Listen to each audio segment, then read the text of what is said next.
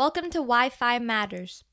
So there's this quote by Will Rogers, a famous actor from the early 1920s, that I think we should all know. It goes like this. Too many people spend money they haven't earned on things they don't want to impress people they don't like. This quote is pertinent to all of us teenagers in America, as we alone spend around $155 billion a year on stuff, so we basically are like a big fat wallet. Sure, we may need some of these things, but do we really need to be the largest consumer demographic? Even worse, most of the money we spend and purchase, we're purchasing them on unnecessary items without even earning the money. And we use like gift money, gift cards, parents' money to purchase our extensive list of needs. Us teens are the perfect target for advertisers. We have disposable income in the sense we can use our parents' money. We influence what our parents buy, whether it be through where we eat, where we go on vacation, what stores to shop at. And also, we're at a very impressionable age, meaning advertisers can hook us onto a specific brand and then we'll be like brand loyalty to them into adulthood. For me, I'm susceptible to brand loyalty. Like I'm very selective in the stores I shop at and what food we eat and like the shows we watch.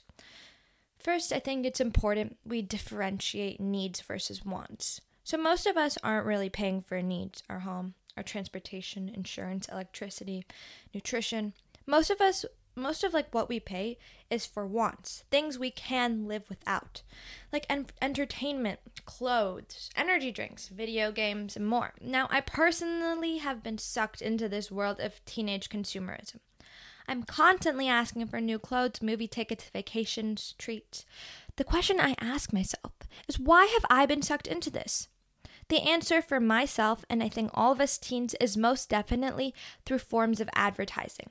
Whether it be a billboard, a commercial, your friends, the magazine you're reading, the ads that pop up on your screen, social influencers, YouTube, the list is practically endless. The consumer culture that us teens are a huge part of is fueled by the motivation of companies to annually grow their profit. And a method for them to accomplish this is through advertisement. Isn't it crazy that we see more than 3,000 ads per day? That's a phenomenally large number. So, just as we spend billions a year on stuff we want, it's important to know that advertisers and companies that promote advertising spend billions a year trying to get us to buy that stuff. Just think, the average price for a 30-second Super Bowl commercial, 30 seconds in 2019, was $5.2 million, but that reached like 80 million of people, including us teens. We all need to become media literate. So advertisers make money selling us stuff we do not need. I repeat, we do not need. The moment you are vulnerable is the moment the advertisers are living for. They want to exploit our weaknesses. They want to promote fear, jealousy, embarrassment, or happiness, or have your favorite celebrity be the brand's ambassador. So did you know that you leave a trail, a digital trail on the internet?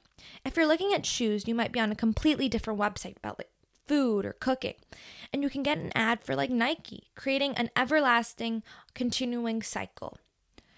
Something I think we should all be aware about are cool hunters. Now this name might actually sound very cool, but what they do is pretty uncool for our pockets and well-being. They basically work for advertising companies to hunt down what is cool or trendy by going to high schools, having popular kids fill out surveys, following them on Instagram, and so much more. Now, these cool hunters work with the merchants of cool and report back to them. These people are like advertisers and like psychologists. They basically work together to form a cult against us. Just kidding. So I saw this documentary called The Merchant of Cool. I watched it with my parents, but there were like a lot of scenes that were a little outdated and highly inappropriate.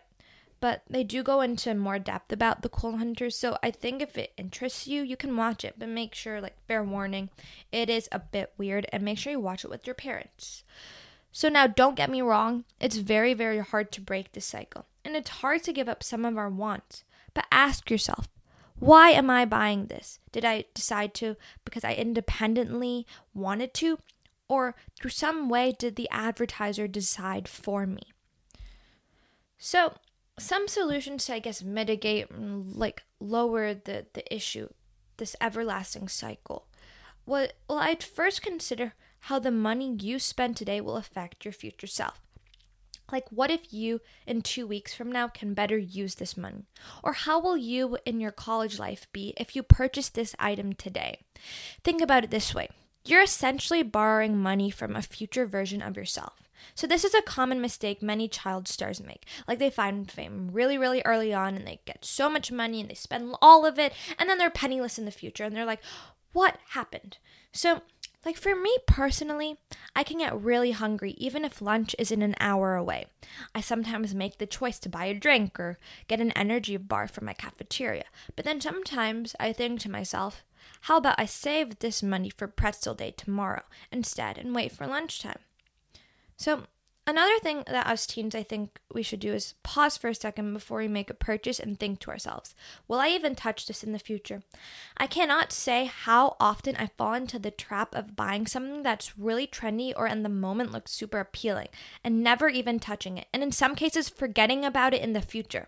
This reminds me of my dog and his chew toys. My mom bought him like a packet of 12 chew toys, and he was so excited for maybe the first couple of hours. Then a day later, he was like, whatever. I'm just going to go chew on the shoes instead. So overall, I think that by being aware about the internet and the intent of the advertisements and acknowledging the stuff we buy is not necessary for our survival and safety is key to breaking free from this cycle. So there's the Academy of American Pediatricians put out this release statement, basically talking about the effects of advertising on us teens. And they said that the way to mitigate and, like I said, help this problem is by practicing media literacy. So it's the act of not getting sucked into the advertisements and simply observing them. We can better break free from this cycle if we do this. We will be able to better spend our money towards our own interests and use it to what we value as individual people. We won't be peer pressured. We won't be buying stuff that may be harmful for us. So look at it this way. Every purchase you make is like a business deal.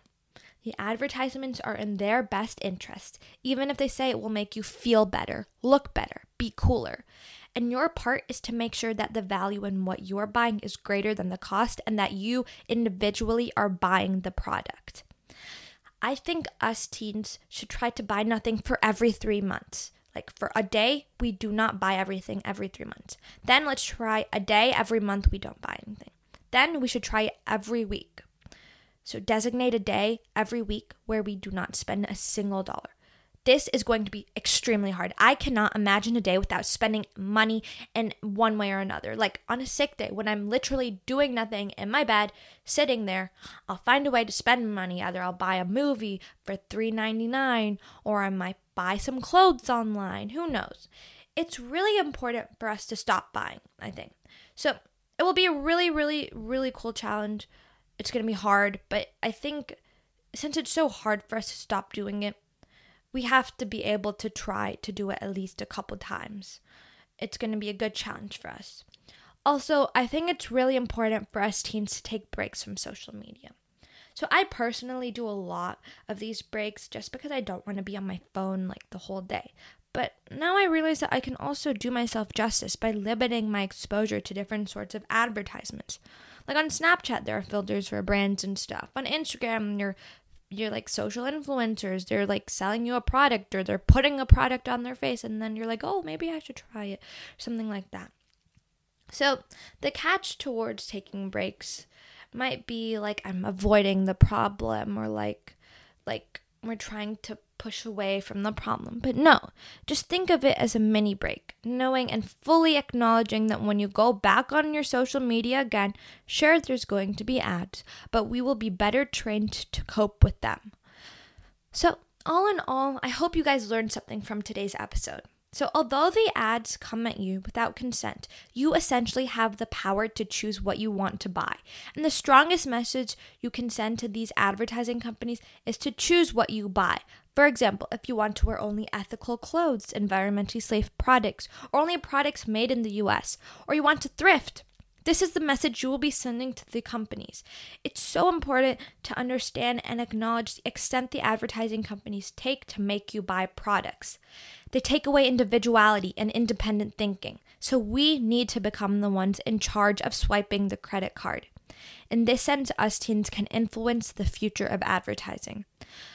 I can't wait to see you back next time. Thanks for listening.